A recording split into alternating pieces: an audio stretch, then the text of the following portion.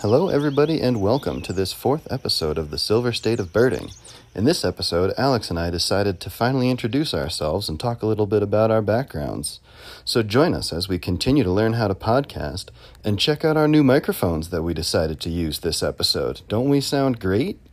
In this episode, we'll talk about what we're observing in these dog days of summer as we gear up for fall migration, and in typical fashion, Alex and I will make wild conjectures about the birds we are seeing and what they're doing.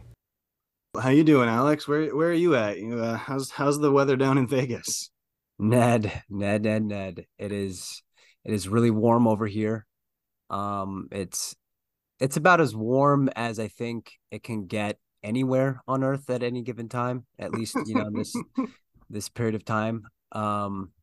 It's been like 114, 115 in that realm for a Yeah. few days. So it's been taxing. It actually rained a little bit in the Henderson area, so like the southeastern corner of the Las Vegas metro area. There's a pretty good amount of rain, so it's pretty cool. But other than that, it's been pretty hot here. What Yeah. about you? How are things up in the Great Basin Desert? About the same. We hit 108 degrees here in Reno What? on Sunday. That is the highest temperature ever recorded in Reno since they've been keeping Uh, records. And that is the fourth time Reno has hit that temperature. So almost set a record, but we tied the record. So it is brutally hot. I am in summer hibernation mode, going out early, coming inside, hiding from the heat of the day, taking the dogs for a walk in the evening when it's dark again. It's those dog days of summer are here. it's like that. Yeah, it's tough. It's like, but places in the north of us, they go through periods of time where there's a lot of snow and there's not a lot of sunlight, and you just kind of have to do what it takes at that time with that climate. And then over in the East Coast, especially the Southeast, there's that period of time where it's just really humid for a Yeah, couple where months. the temperature and the humidity are Hmm. about equal. Yeah, like every place has its upsides. Kind of our downside is this part of the summer, Hey, at especially least this it's a summer. It's dry, brutal. right? What's that? Say At that least again. at least it's a dry heat, right? Oh, yeah, I was telling the cashier like today or something. Yeah, it was today. That I would still rather be here with this type of heat because at least when you're in the shade, as long as you're not moving, you're fine. Like you can still tolerate it. Whereas if you're in South Florida, or like Louisiana, somewhere in the southeast in the summer, you could be under the shade. It doesn't matter. Like you're gonna be sweating. You're gonna have to change that shirt in 15 minutes, Yep. if you're lucky. Yes, So I prefer it here. I Although agree. I hate walking exposed. I really feel for a lot of people that like have to walk a lot more this time of year, like they don't have a vehicle or like public transportation is not that great because it looks really brutal out there. Yes, it sure does. That is why I'm hiding inside today. Yeah, Well, so Alex, it's our fourth episode, and I was thinking maybe here it's we a good go. time to talk about us and introduce ourselves to our listeners. We who are you? Where'd you come from? Why are you a biologist? How long have you been living in Las Vegas? Yeah, we never really when we started this, I don't think we really had the intention of like diving into that stuff, but I think it is kind of cool at this point just to help any listeners kind of better understand who we are Yeah, I think it and puts like everything in how our context. interests, right, like how we got here. I think Yeah. that was a great thing for you to bring up. And yeah, so I've been in Southern Nevada since 2015. I came out here for what I thought would be short-term field work and did that in the spring and eventually in the fall as well, even into the winter. Um, on the same project for a few years and then kind of bounced around between here and other places, like taking summer work elsewhere and coming back. During that process, I got more and more settled into living here. The work was consistent and I enjoy it. I think Las Vegas is actually pretty interesting. There's a lot going on here, lots of interesting people, and it just kind of got a network and more felt more like plugged into the city, and it became more apparent that it was not a place that I should treat as a place that I was just going to leave, and just don't stay in that mind state of like that mind frame of wanting to meet people. Once I moved out of that and just embraced it, it's been super amazing just to be here and settle into Las Vegas. I don't own a home here, that's partially because, well, I can't afford to, but like I always kind of feel like I might want to leave once I feel like I've done my job here, and that's to get more people connected with nature. Mostly doing that with because Red Rock Audubon has given me that opportunity. And once I kind of feel like we're at a good place, then I'll kind of consider what's next. But I moved from the field work of mostly working with migratory birds, and then later, as the years went on, started to do more work with golden eagle nest surveys and golden eagle use areas and other interesting projects. A lot of them, I'll admit, were super mundane. Like there's just a lot of stuff in biology that's not that glorious, and it can be incredibly boring and tedious. And I did a lot of that too. And I still learned a lot during that time, but it was just I kind of felt that it was time to move away from that part of biology and try more communication. I think that there's a huge disconnect between um, what people that are in the sciences, like academically or professionally, or they're biologists out there. I think there's a lot more that we can do to communicate with the public, because I think there's a lot of really interesting information that can be passed along and really help other people understand and have contact with things that are really interesting and important. So like bird conservation, or just like being connected to nature, like having time outside, like the value of that. I just felt like it's so clear that is that can be transformative for a lot of people in a short amount of time. And it would be a conservation strategy for birds and wildlife at this time that's really uncertain. It was very compelling to me that like I felt more and more like I could do that. Um, and so that's kind of what has got me to where I'm at with Red Rock Audubon, and I'm and really like my own solo project is um that I'm really like figuring this out along the way. So there's a lot more that I'm learning, but yeah, it's been amazing. And I've met some of the coolest people in Las Vegas along the way. I meet the coolest people like working in these agencies, and I get to see other people that have similar ideas and for similar reasons, and they want to do just really good things for people. um I get to know those people, or like send them emails, or like run into them at places now, and like we recognize each other, and get to connect over whatever brought us there together, right?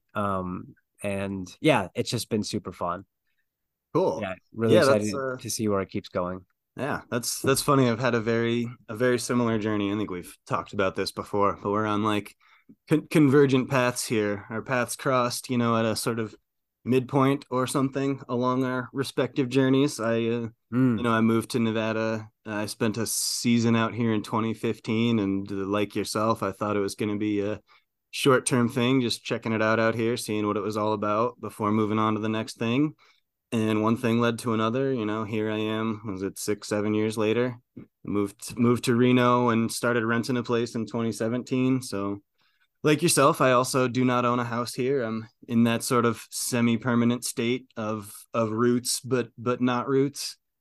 And then yeah, the science, the research, the field work turned into this motivation to bridge that gap between the data collection and the public, and that realization that there's these special places out there that we all love, that if we can't convince the masses of their value, and not even that we have to convince people, but just generate that awareness, like it's going to get paved over and turned into houses. If we don't have that appreciation for wild spaces, Yeah, man, you have a like a the really human big interests are picture going to view. prevail. That development is Yeah. going to happen. So our role here as promoting awareness and that is really, it's a real passion of mine to connect people to the wild spaces where we're from. It's our habitat. We're humans with habitat. Yeah, yeah, totally. And I think, like you have a really I think there are a couple parts to that which is really amazing. It says a lot about you is like there you have that big picture view and you kind of see that one of the ways that you can really help like do things and like be aligned with your values is to go do exactly what you're doing. It's like uniquely suited for you to do like in that big picture. So you seem really satisfied with it. Yeah, things just kind of fall into place, having that science background and that ability to communicate with people and make those connections. And then this here podcast effort is an extension of those efforts, and I think it really aligns with both of our passions, priorities, and trajectories. And it's kind of neat how we met along that sort of transformation, that transition where we were both transitioning from fieldwork, science, research into the more outreach, public facing positions, and now yeah, and our paths have kind of lined up. It's pretty interesting. Yeah. Oh, totally. That's really well said. Um, yeah, for what I think is really cool is that in our friendship, we've known each other, we've been in contact for maybe like a year and a half or so, but we only saw each other in person the first time about a year ago. And we went to a show. I can't remember the show that we went to. Who was that? It's Primus, Les Claypool. Primus. Yeah, Yeah, yeah, yeah. playing Rush, Yeah, tribute to yeah. Kings tour. That's who it was. Yeah, I knew nothing about them. I had heard some of their music, if I recall this like prior, but I didn't know who it was until they started playing. I was like, okay, yeah, I remember this. Like, I can't remember Yeah. really enjoying it, but like, I'm here for it. This is fun. Like, this is a really good time, and yeah, it was a good live show. Yeah. Yeah, but that was a year ago. Yeah, it was a Uh-huh. year ago. It's fun. So yeah, now we're Yeah. both on this hectic journey where we're running around spreading our spreading our gospel of conservation, Yeah, yeah, I know. balancing everything. I know The I'm the sort of Bible of birds, right? It's yes, like we're you're bird crusaders, huh? uh-huh. Yeah, exactly. Like disciples or something. I know I'm Like in between out trips there. here. Tomorrow I'm headed out to Colorado for a Western Field Ornithologist conference where they've asked us to talk about our Pinion Jay Mm. community science program. So I'll be a Pinion Jay missionary next week. Whoa, that's an important job. Um, yeah, and I think you're between trips, huh? You're headed off, just getting back. You're all over the place. I have been all over the place. It's been a but really busy, but I think like kind of balanced summer in terms of like getting out and doing some stuff out at here that is also something that I love, not related to anything that I do in Southern Nevada. Seeing some family was really nice, and then just seeing things evolve with outreach projects. Yeah. But I've actually been here for a couple weeks, and I'll be here for just a few more weeks, doing some stuff around town and up in the Spring Mountains, and then I'm out to Alaska again for 3 weeks, just in time for the salmon to start running, which is really fun Oh because yeah, that means that the bald eagles and the bear and the the American crows that are no longer called Northwestern crows and the ravens, they all come down and they just have a feast. It's really fun. oh And yeah. just like the Well, story of the salmon is beautiful. But anyway, good time of year to I be could getting out I of could really Vegas. go on about that. Yeah, it's a good time to be out of here. But I'll miss some of that beginnings of migration. We're going to talk about migration later, I think. But yeah, it's still an interesting time to be here. I'm learning to enjoy it. Yeah. Well, you've been getting out birding much while you're in town? Yeah, yeah. Chase any of I those rarities that showed up? There's some fun recent records down there. Yeah, there's been some flurries of excitement. While a lot of yellow-billed cuckoos around, and I actually did get to see when I was at Henderson Bird Viewing Preserve today. And Jennifer Tobin spotted one. Jennifer's a local birder and spotted one, and then told a group that I was with. We went out and we spotted the bird, like refound it pretty close to where she had it an hour before, and that was cool. It seems like yellow-billed cuckoos are around the Wash and the Virgin River. And if anyone wants to go out there, this is a great year to go listen or look. You're probably only going to hear them if they're around. They're really hard to see, and you really shouldn't tape for them. It does disturb them, and they're And it's threatened. I think, illegal. yeah, it's And it's illegal. illegal. Please don't do that. But go out and just just go out there and just have a listen. And if you don't hear them, you'll hear other cool things. There's still a lot singing out there early in the morning. Things are active. Yeah, I had a cuckoo. I had my You second did. Nevada cuckoo on my Las Vegas wash surveys in Oh I wow. think I had it in June.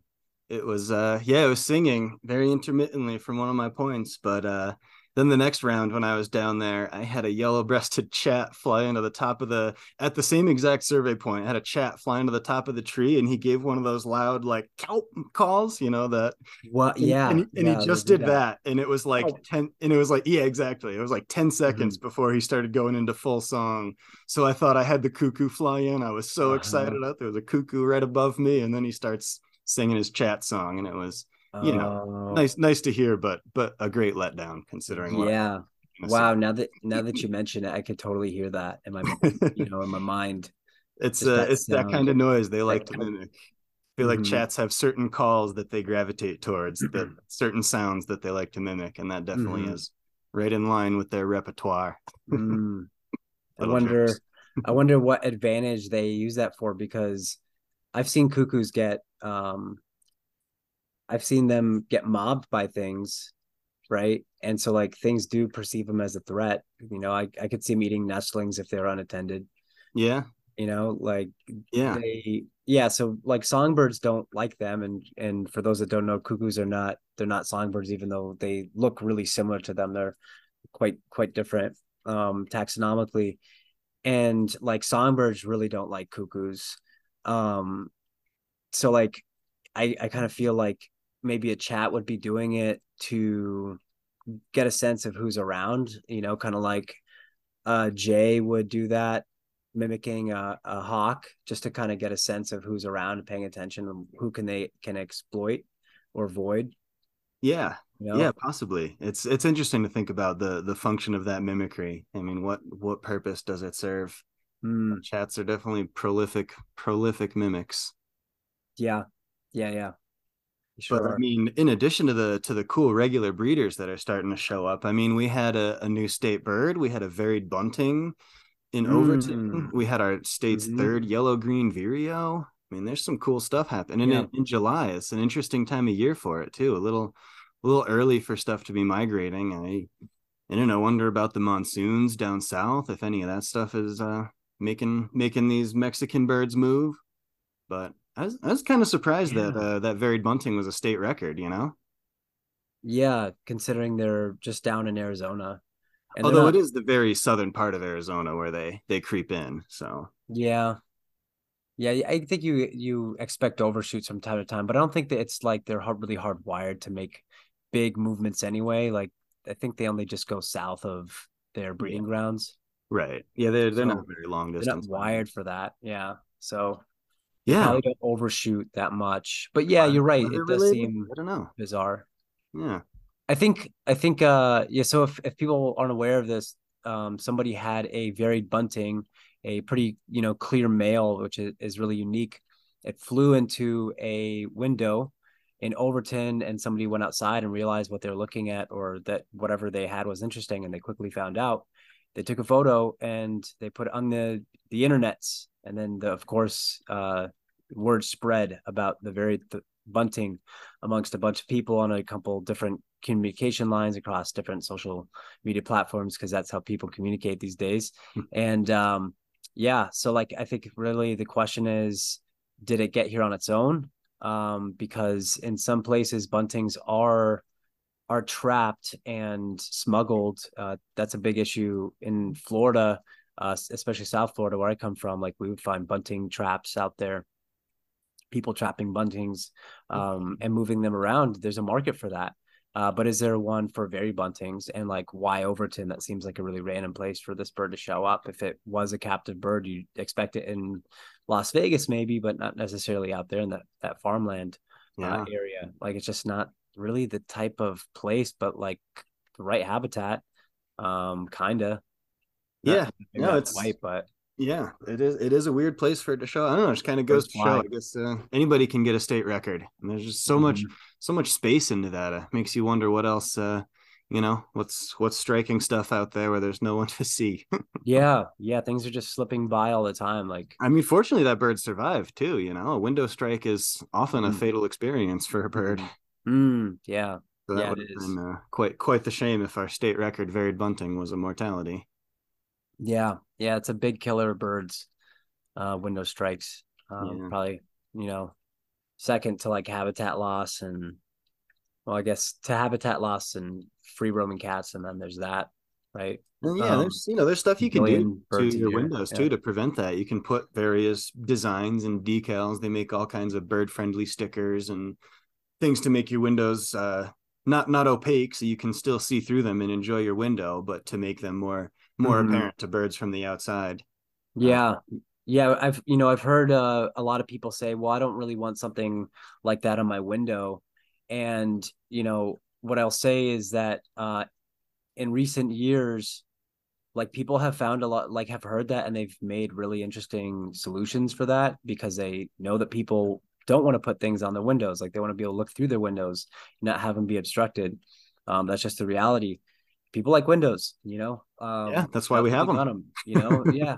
So uh it's a good point, it's because it's killing a lot of birds is the reason that might consider it. That's a good reason too, but I see I see your side of it, I guess. And but in response to that, um there are more like creative ways that are like also effective and less obvious on the window itself. Like some of them are actually kind of cool, like these patterns, Yeah, yeah, I've and they seen look some good that are from pretty neat. like the outside looking in, and they're effective. So keep an open mind. Like they're out there, but they are still expensive.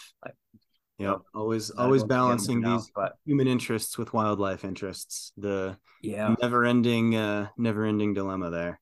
yeah. I wonder if people could like, we should encourage people to, in their budget, like how they budget for the year, just like throw in like an extra line for like wildlife management. Yeah. you Yeah, I mean, like a couple as hundred our bucks. human population grows, our wildlife interactions are only going to Yeah. increase in weird and different and unexpected ways. Hmm. Just look at the bears in New England and the East Coast now. I mean, they're Mm. knocking on people's back doors. They're opening doors. They're getting into houses. Dude, they're like the velociraptors in the first Jurassic Park. Yeah, classic scene. Yeah. We all remember it. It's Yeah. like the iconic scene. Well, so we got a new state bird. We also Yeah, what was lost it. it? We also lost a state bird. Oh yeah. Yeah, we got our Yeah. varied bunting, but we lost our we merged a bird. We lost the Pacific slope and the Cordilleran, and they became the Western flycatcher, which I think a lot of birders are, including myself, are celebrating. Um, but we had Yeah. the split Rest in back in peace. 1989. I think they were Hmm. split, and they had very similar sounding calls, distinct breeding ranges. They were determined to be in reproductive isolation, and the Mm. AOS decided to split them into their respective species.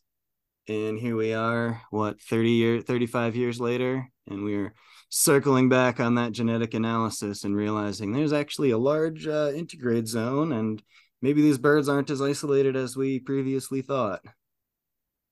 You know, this is like like only a couple decades ago it was really difficult to sequence DNA and do the DNA to DNA hybridization test, right? To see how well the genetic information from two members of two species when combined, like how well they merge and interact. And if they're the less congruent they are together, then the less related they are to the other animal, right? So it's just kind of a way to look at that. And now that people are able to do that so easily, it's really changing the ways that people see birds. It's not so much like a superficial appearance and superficial differences in sound, which we should talk about because that's really interesting to the ID of the two birds. Um, it's just kind of changing the game. Like we're able to do a 23andMe. We can order something and it gets delivered to our door, and we can like sequence our own DNA, and then basically, like some private company can tell us who we're related to. Like that's amazing, but that's going rampant in biology right now, and this is just going to continue to happen. I think, we'll probably see a lot of splits because it appears there's a lot more diversity out there genetically than people might make it out to be right now.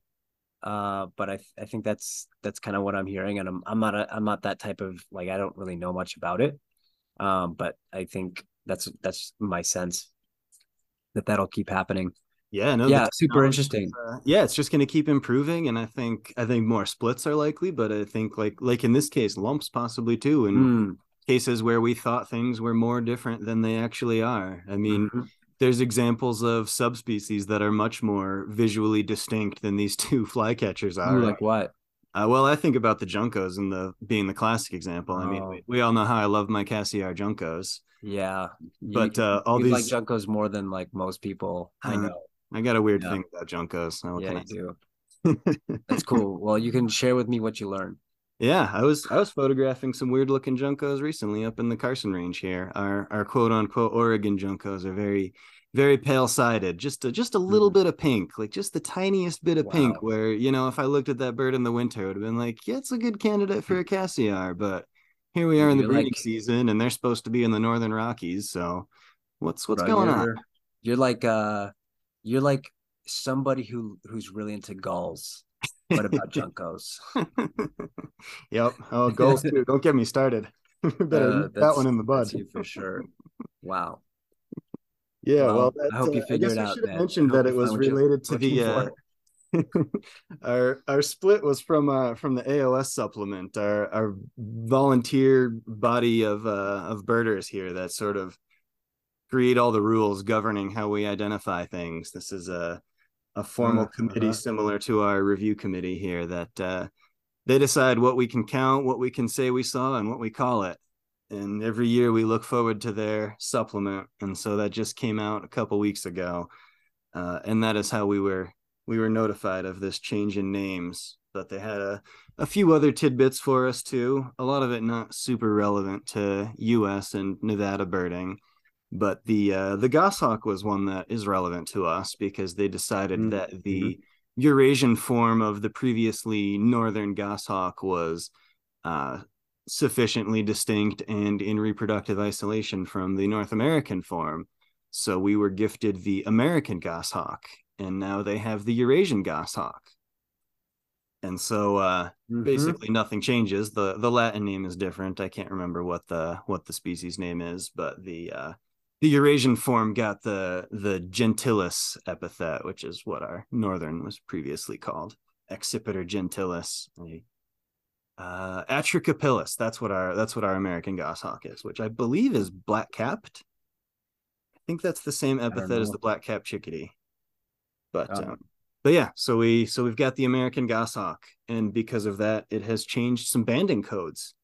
Our American hmm. goldfinch is no longer AMGO because that would conflict with the goshawk, which is also AMGO. Ooh, you should tell people what that is, what banding codes are, just real quick. Yeah, banding codes, four-letter acronyms for bird species. Typically, the first two letters of the first word and the first two letters of the last word. So, as I was just saying, American goldfinch, AMGO. Now, American goshawk would be AMGO. And this is used as shorthand in a lot of data collection to just speed things up. So, when you're banding birds by yourself, you don't have to write out the full species name. You have these four letters, you write in all caps, and it fits in small spaces, and it's quick and efficient and easy as long as you can remember the codes, because it can be easy to confuse them, as I was just alluding to with our changing codes. So now our goshawk is going Hmm. to be AGOS, and our goldfinch is going to be AGOL. Wow. There are a series of rules and systematics for how these banding codes are developed. And yeah, black-throated gray warbler is a fun one. BTYW because of the conflict with the black-throated green warbler. So Yeah, some are really intuitive and obvious, and then other ones are not, but there is a whole pattern to it. you know, I have the Sibley app on my phone. It's like the Sibley Guide to Birds in digital form, plus it has vocalizations in it. On that, there are also the alpha codes, those banding codes in there. So that's a good way to just reference them and learn them right away. Or if you need to know one on the fly, then there it is.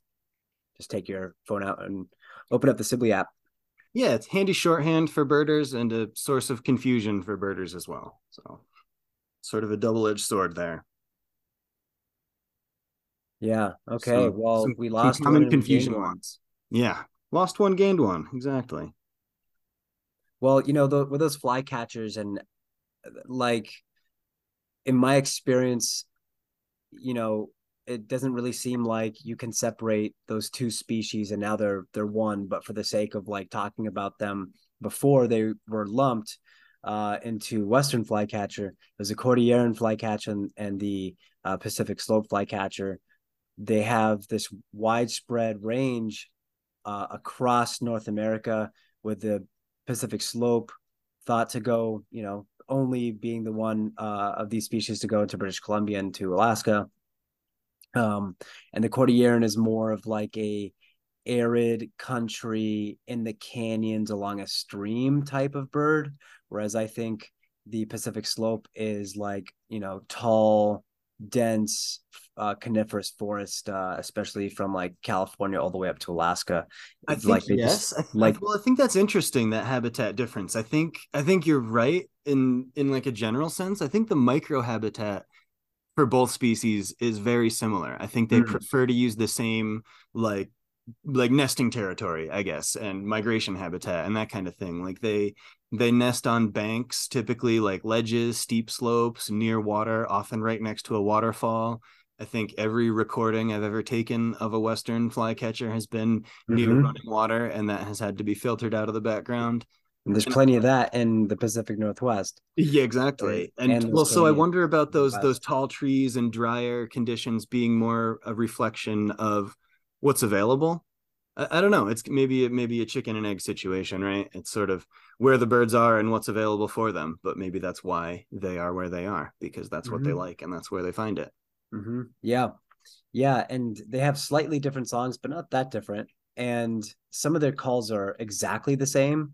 Like, at least I can't tell them apart. But from what I can tell, just from looking up like the differences between them, a lot of reputable people say that a lot of experienced people say that it can't really be done with some of the calls.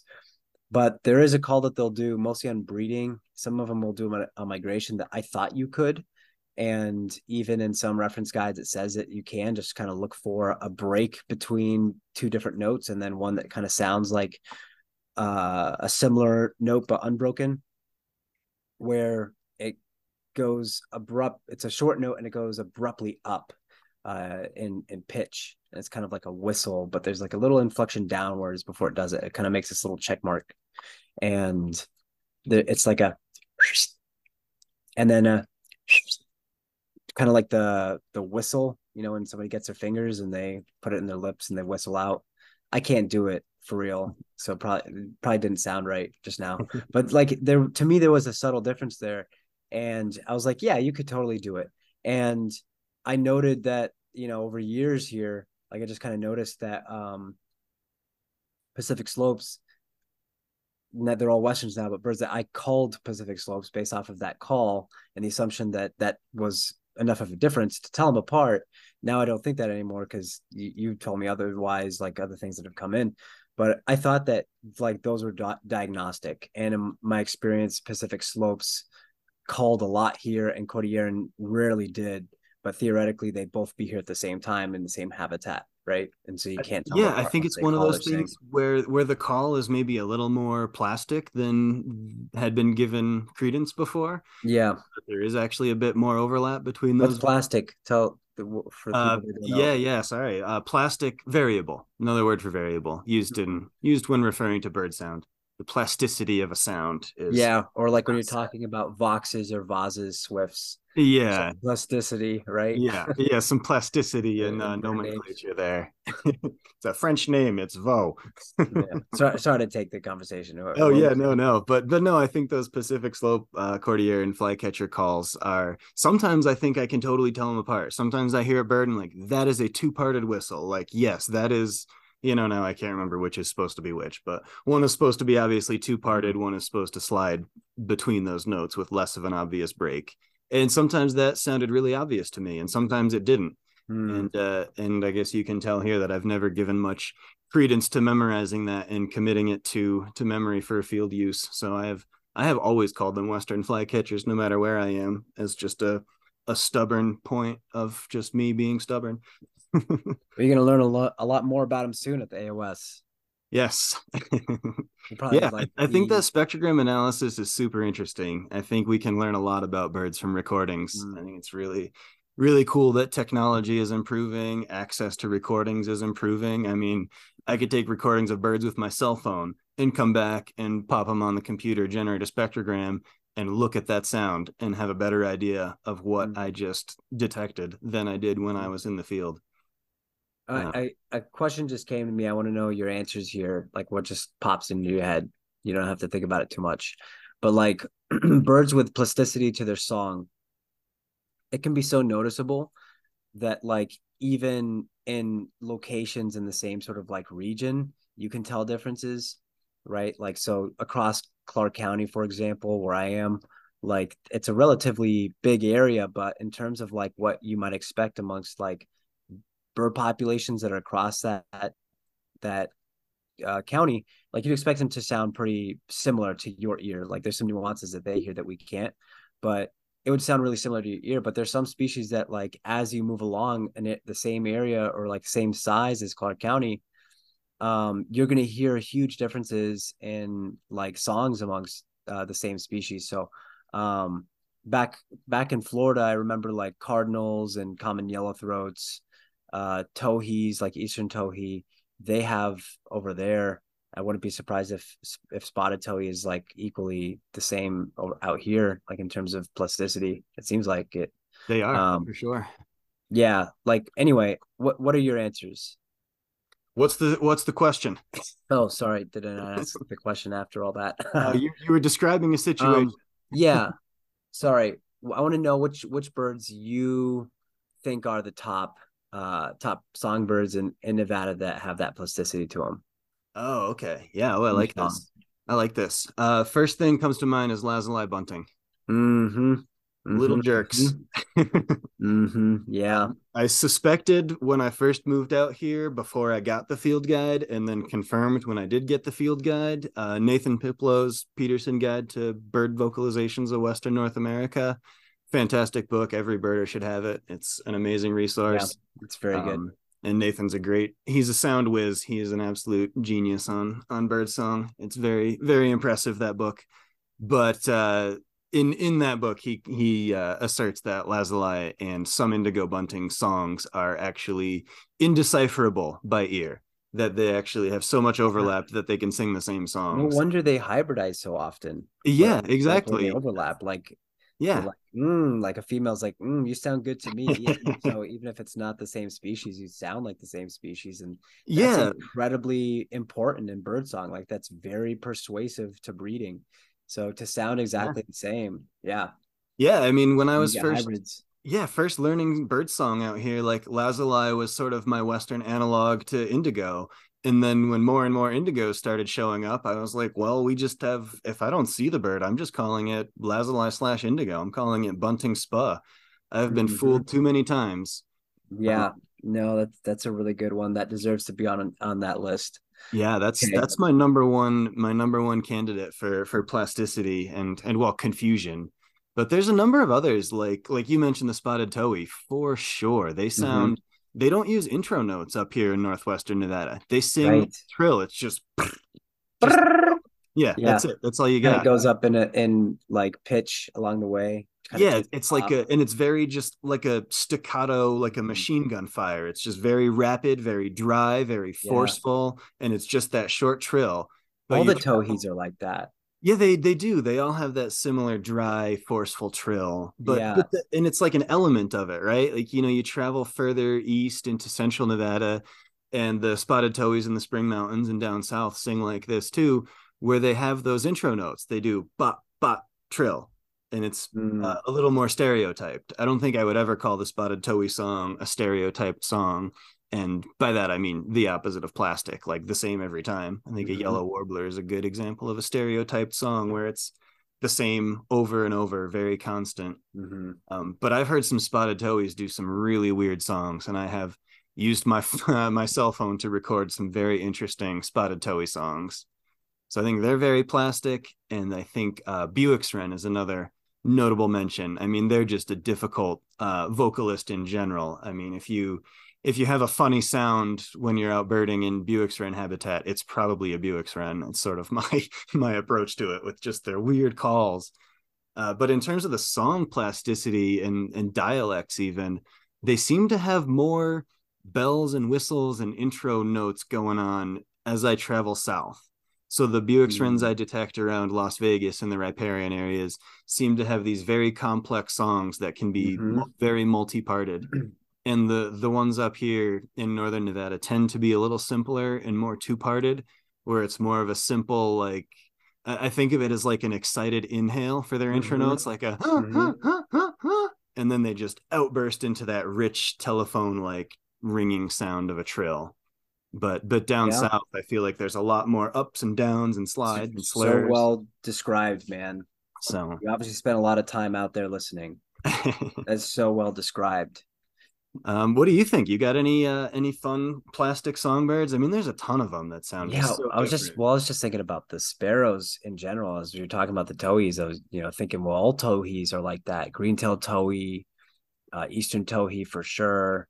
Canyon towhee is like that. I mean, you go Yeah. across their ranges and even across Aberd's towhee, and Aberd's towhee has a very narrow range. It kind of is only here and in parts of Arizona and California along the Colorado. Like, it doesn't have a big range at all.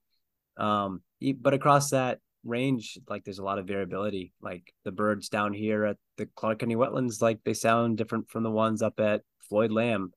They've been cut off over time, and they probably have their songs adjusting because they're getting more isolated because of the development. And like, but even then, you can hear how different those are. So towhees for sure. I think all sparrows, all the New World sparrows, like you hear it in juncos a lot. Juncos fool me quite a bit. Yeah, Sometimes they trip me up. Like it sounds more like a chipping sparrow. totally. Chipping sparrows, a chipping sparrow, but Zonotrichia, like white crowned and white throated, Harris's, like they all sound so different amongst different breeding populations.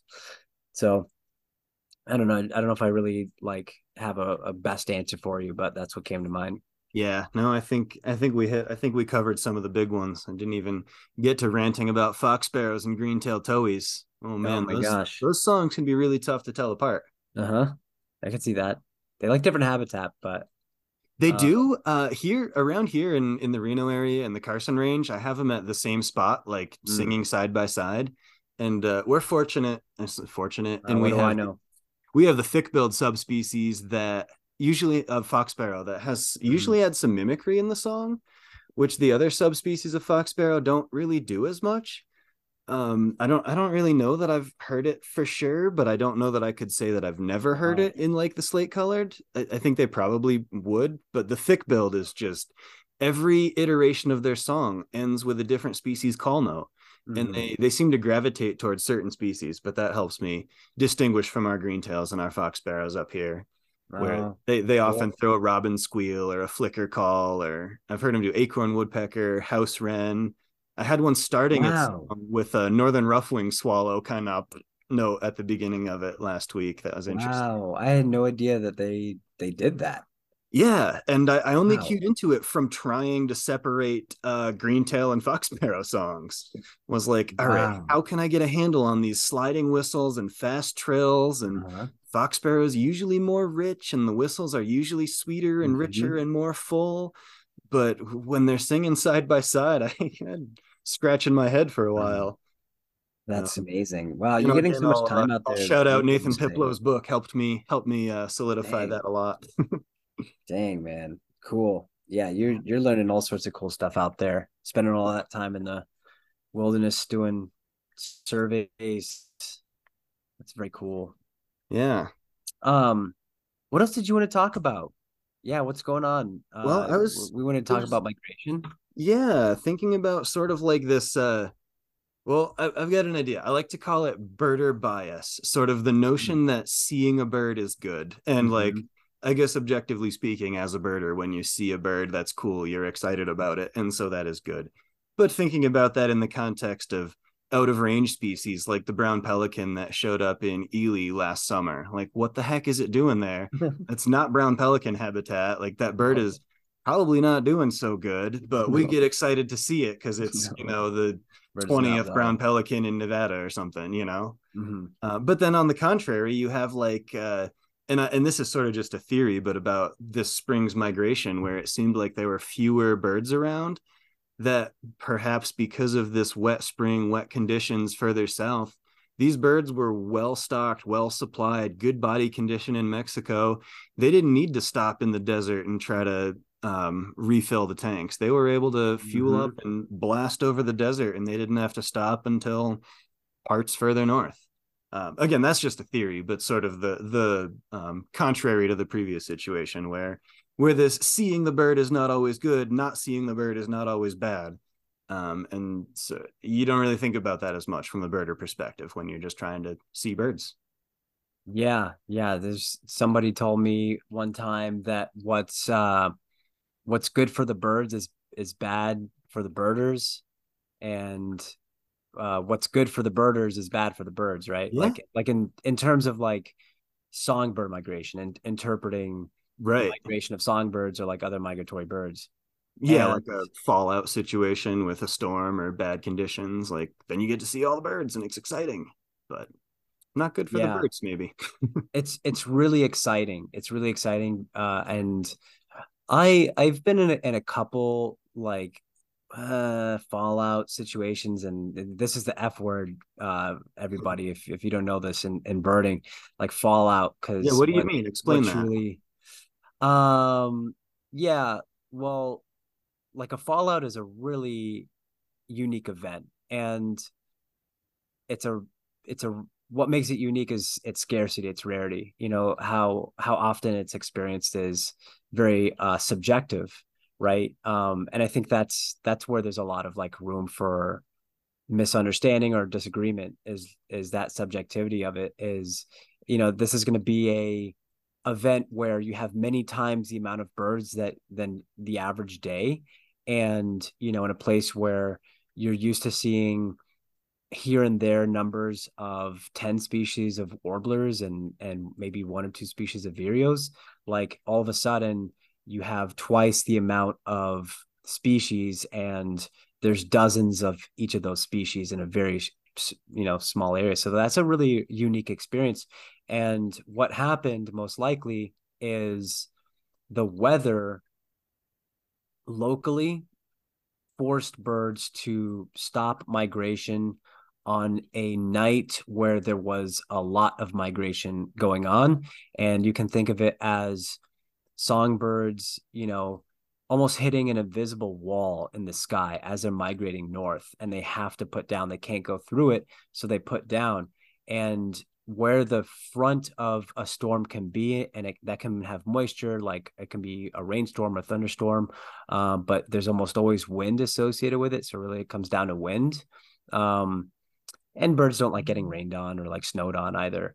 But it really comes down to wind and like a sudden change in wind direction that causes them to have to put down. It's no longer energy useful to continue migration. It's perilous, it's dangerous. Like, you don't have a tailwind propelling you forward. You're wasting energy, and now's not a time to waste your energy. You need the energy, right? And I don't know to what level birds are like thinking about that. It's probably just very instinctive, but they drop down. And if you happen to be at that place, it's incredible. But those birds are probably exhausted. Quite a few birds actually probably died, and you're not going to really see them. They get scavenged really quickly. They're just hard to notice. Yeah, there's a reason you're able to approach them so closely on foot and get those beautiful photos of a lawn full of a dozen painted buntings and scarlet tanagers and warblers of 10 species literally falling out of the sky. Yeah. And like the way that birders can better interpret this is like it has a lot to do with what's happening locally, right? So like what happens where you are, but it also depends on what is going on between you and where the birds just came from and all the changes that happened during that time. So it like when those birds leave, they're flying into favorable conditions until they're not. And so it's not just enough to have bad weather you are. If there's bad weather in the direction that the birds are coming from, then they're going to stop there and you're not going to see them. So the timing of it like really has to align. And the birds basically made a miscalculation, and they're pretty good at reading the weather, and they're going to take those risks because it is a race to get to the best spot and take the best territory, and they hopefully have energy stores to do it, and they are incredible in that they are very determined in this way. They're just going to fly off into the night and migrate for as long as they can, racing to go to a place. So that's going on, sort of like propelling the birds forward. I lost my train of thought, I think, but while talking about fallouts, I know we should circle back, but the reason that it's so contentious, like how people use it, and I think people can just take this a little less seriously. It's like it's just exciting and interesting when you're in it. But some people say that there has to be a certain volume of birds in a certain area for it to qualify as a fallout. Whereas, no matter what, it's just going to be so much more than you would have expected to have seen, just like something happened with the weather. And in the West, it doesn't really seem to like this strategy of leaving when the weather's good where you're coming from and going as far as you can is like there's less risk involved. Like you might end up in the desert and in a valley, and like it might be hard to find resources and water there. That's not good for a songbird, but there are less consequences than for the birds that fly across the Gulf of Mexico, for example. That's when this strategy is extremely important, because it really is more of a matter of life or death. If a bird leaving the Yucatan Peninsula with the intent of flying for the Florida or Alabama coastline or the Texas coast, where it can be really exciting for this reason, for those birds leaving, they have to be really sure by their calculation, however they do it, reading weather and maybe pressure somehow. They have to be sure that they're going to make it to the coastline, because if not, then they're going to be, they're going to drown or be eaten. They're going to be fish food. So they have to do that. So it's a really important strategy. And so it doesn't really happen that often because the birds are kind of in aware of those hazards as they're going. Overall, they make it. Otherwise, we wouldn't have birds. Right. We wouldn't have a podcast. Overall, they've figured out how to do it. Yeah. But so it's like, did the birds just fly overhead this last spring and they did really well? Well, we could go back to the weather patterns and check, or we could look at the maps and weather from that time period and see if maybe they had a nice southern tailwind and there weren't any storms to stop them. Well, that probably means that they made it. We could also look at what happens this fall. If we see loads and loads of juveniles coming through, that could be a bit of an indicator. Oh, right. Because if there were lots of juveniles around, then that means that there are a lot of adults around to have made it to the breeding grounds, right? Yeah. And breeding success, right? Like obviously the adults got there. We just didn't know about it. We assumed that they hadn't somehow. Yeah. I mean, fall migration is usually more birdie than spring migration for that reason. But yeah, a little bit of an indicator. Yeah, well, sit tight, folks. This is like that time of year where breeding is kind of wrapping up. for our local birds, and a lot of other birds, aside from some shorebirds, haven't really started to come down yet. So it really is a tough time of year, this part It's of the summer. just starting though. I've seen a rufous hummingbird in the You Carson have? Range. Yep. Oh, wow. I was walking the dog this morning and I couldn't re-find the bird, but I really thought I had a Western tanager in the neighborhood. Mm-hmm. And they're one of the earlier songbird migrants. I remember noticing this last year, seeing They Western actually come down tanagers. here in July when the Yeah, cicadas start you to come see out. them in like They low probably come from the mountains riparian nearby. cottonwoods, like what you think of as migration habitat for them. Yeah. You see them in July and that kind of stuff. And it's, yeah, when I first noticed Dude, that, we're totally on the same wavelength, because I was gonna say something like that. Like, yeah, yeah, is that like get out there, because I remember last year around this time somebody found a little blue heron at Henderson that's Bird right. Preserve. I couldn't remember who that was, and I went out there to find the bird early in the morning because it was so warm, and really I noted like all the Western tanagers and black-headed grosbeaks around in Henderson Bird Viewing Preserve, and I think this was late July, and I don't think of those birds as being around until September, Right. but Yeah. I think what they do is they come down from the mountains after breeding, and they just come feed in the valley. And I think the different age classes travel at different times, so it can make the progression of a species seem more prolonged. Where Oh, like I bet the adults leave to leave right, space for their kids to leave them to success, because it's right, mostly adults down here, right? right, yeah, exactly. Versus juveniles would Oh, stay up there longer, where it's more ideal, more favorable. There's what they're used to, and then that's so cool. yeah, right, Wow. Yeah, I'd never made that connection. yeah, I But yeah. totally see that. Whoa. Yeah, Well, it's a good so theory. It's a good theory, it's a right? good theory. Yeah, Yeah. so hard to That's say why one. this is kind of one of the reasons this is so fun is like you just don't know Yeah. where the topic's going to take us, right? Yeah, totally. I think about Western Kingbird is another one that's sort of interesting to me because Mm-hmm. it seems like there ought to be loads of them breeding on the Las Vegas wash. That seems like prime Western Kingbird habitat. And I don't necessarily think of them as being too sensitive to the heat. I mean, maybe it's the heat, but I notice surges of those guys during spring and fall migration, where I guess they just migrate through there. I guess they really don't breed that much along the Las Vegas wash, but it seems like they would, but Yeah. just last They month I they had a good like handful. parts of Vegas, like really open areas. Yeah, open areas next to Yeah. cottonwoods. They're not picky. Yeah. Yeah. Yeah, And that's bizarre that they're not really over there. yeah, You just about any other place in the West, and there are a lot of places in the West that look a lot like the Wetlands Park, like yeah, once I get to the Great Plains from coming from the east, I just expect cottonwoods to be somewhere near water. And that if I'm going through the Western Great Plains in Colorado or Wyoming, cottonwoods are just like you just know what you're in for. And a kingbird is guaranteed, if it's the right time of year for a kingbird to be in North America, which is the warmer months, then they go farther south for the winter. But like in those warmer months, it's like guaranteed. I put my life on a yeah. You, Western kingbird yeah, being in that habitat under yeah, almost any circumstance. exactly. Like any cottonwood in the Great Basin, it's almost guaranteed to But have not here. near it. Yeah, but not Las Vegas. I don't know. Not here. Yeah. Maybe it's the heat. I mean, I guess it Weird. could be the heat, but I don't know. Weird. Yeah, nighttime low temperatures. I mean, they seem to be pretty tolerant of high temperatures. And I don't know.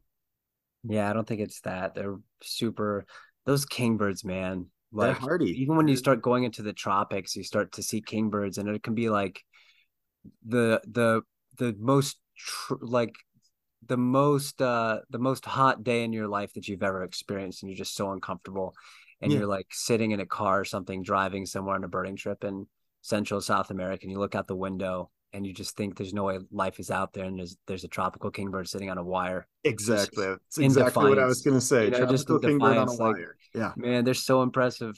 Yeah. Yep. I Mm. mean, when I was in Colorado last week, visiting my family. My family flew out from the East Coast and got to show them Rocky Mountain National Park was cool. But at the airport, there was a family group of Western kingbirds. They were feeding their juveniles, like right under the Mhm. overhang for the ground transportation pickup. They're they're everywhere. They're tolerant of heat. They're generalists, but something about the Las Vegas wash can support yellow-billed cuckoos, No, man. southwestern willow flycatchers, and Western Kingbirds just aren't into it. Yeah. Hey, if there's any grad student out there looking for something, Boy, have I got the yeah, project for you. boy, go talk to Ned. He's got one for you. Well, I think we might be getting there, Alex. We've been on here for a little while. Yeah. I think we might be People getting to still the end of awake. our hour. Are you still with us? Thank you for your time. We appreciate you. This has been a lot of fun, and we don't really know where we're gonna go in them. We kind of have these like rough outlines, things we want to talk about. But if there's stuff you like, please let us know. That really helps us to figure out what other people want to hear about, because I love talking to Ned. It's always great. Usually when we talk, it's for a long time, and it's about this type of stuff. And we just thought we'd record it because we wanted it to just to get out there. We think some of it's interesting and a lot of it's really fun. So that's why we do it. Thank you for your time. Ned, what do you got? Any closing thoughts? Yeah, just gonna emphasize, drop us a line. I don't really know how all this works, but we're on a lot of podcasting platforms and there's ways to reach out to us. I'm pretty sure that's how that works. So Oh, tell them about the microphones. oh yeah. Well, can you hear me now? Remember when I remembered that setting on Zoom at the very beginning of this episode to enable our fancy microphones? Yeah, everyone. So we thought we should get real microphones and plug them into our computers to help with the audio, because the first one or two episodes, they're pretty crude. We were figuring it out. We thought it was a one-time thing, and then we decided Turns out the third episode was pretty crude too. Yeah. So we got the microphones for the third one. This is the fourth one. And we're all excited. And turns out neither one of us had set it up correctly. So we didn't even use it. We used a computer audio. This is the first time with these mics. But the first time actually using them, but we've thought we've used them before. So maybe that just goes to show anyone can make a podcast. Yeah. Yeah. If we can do it, then you can do it. That's the message. So thanks everyone for tuning in, and join us next time while we continue to learn how to use our software. All right, y'all. Hey, thank you. We'll talk soon. Thanks, Peace. everybody. Take care.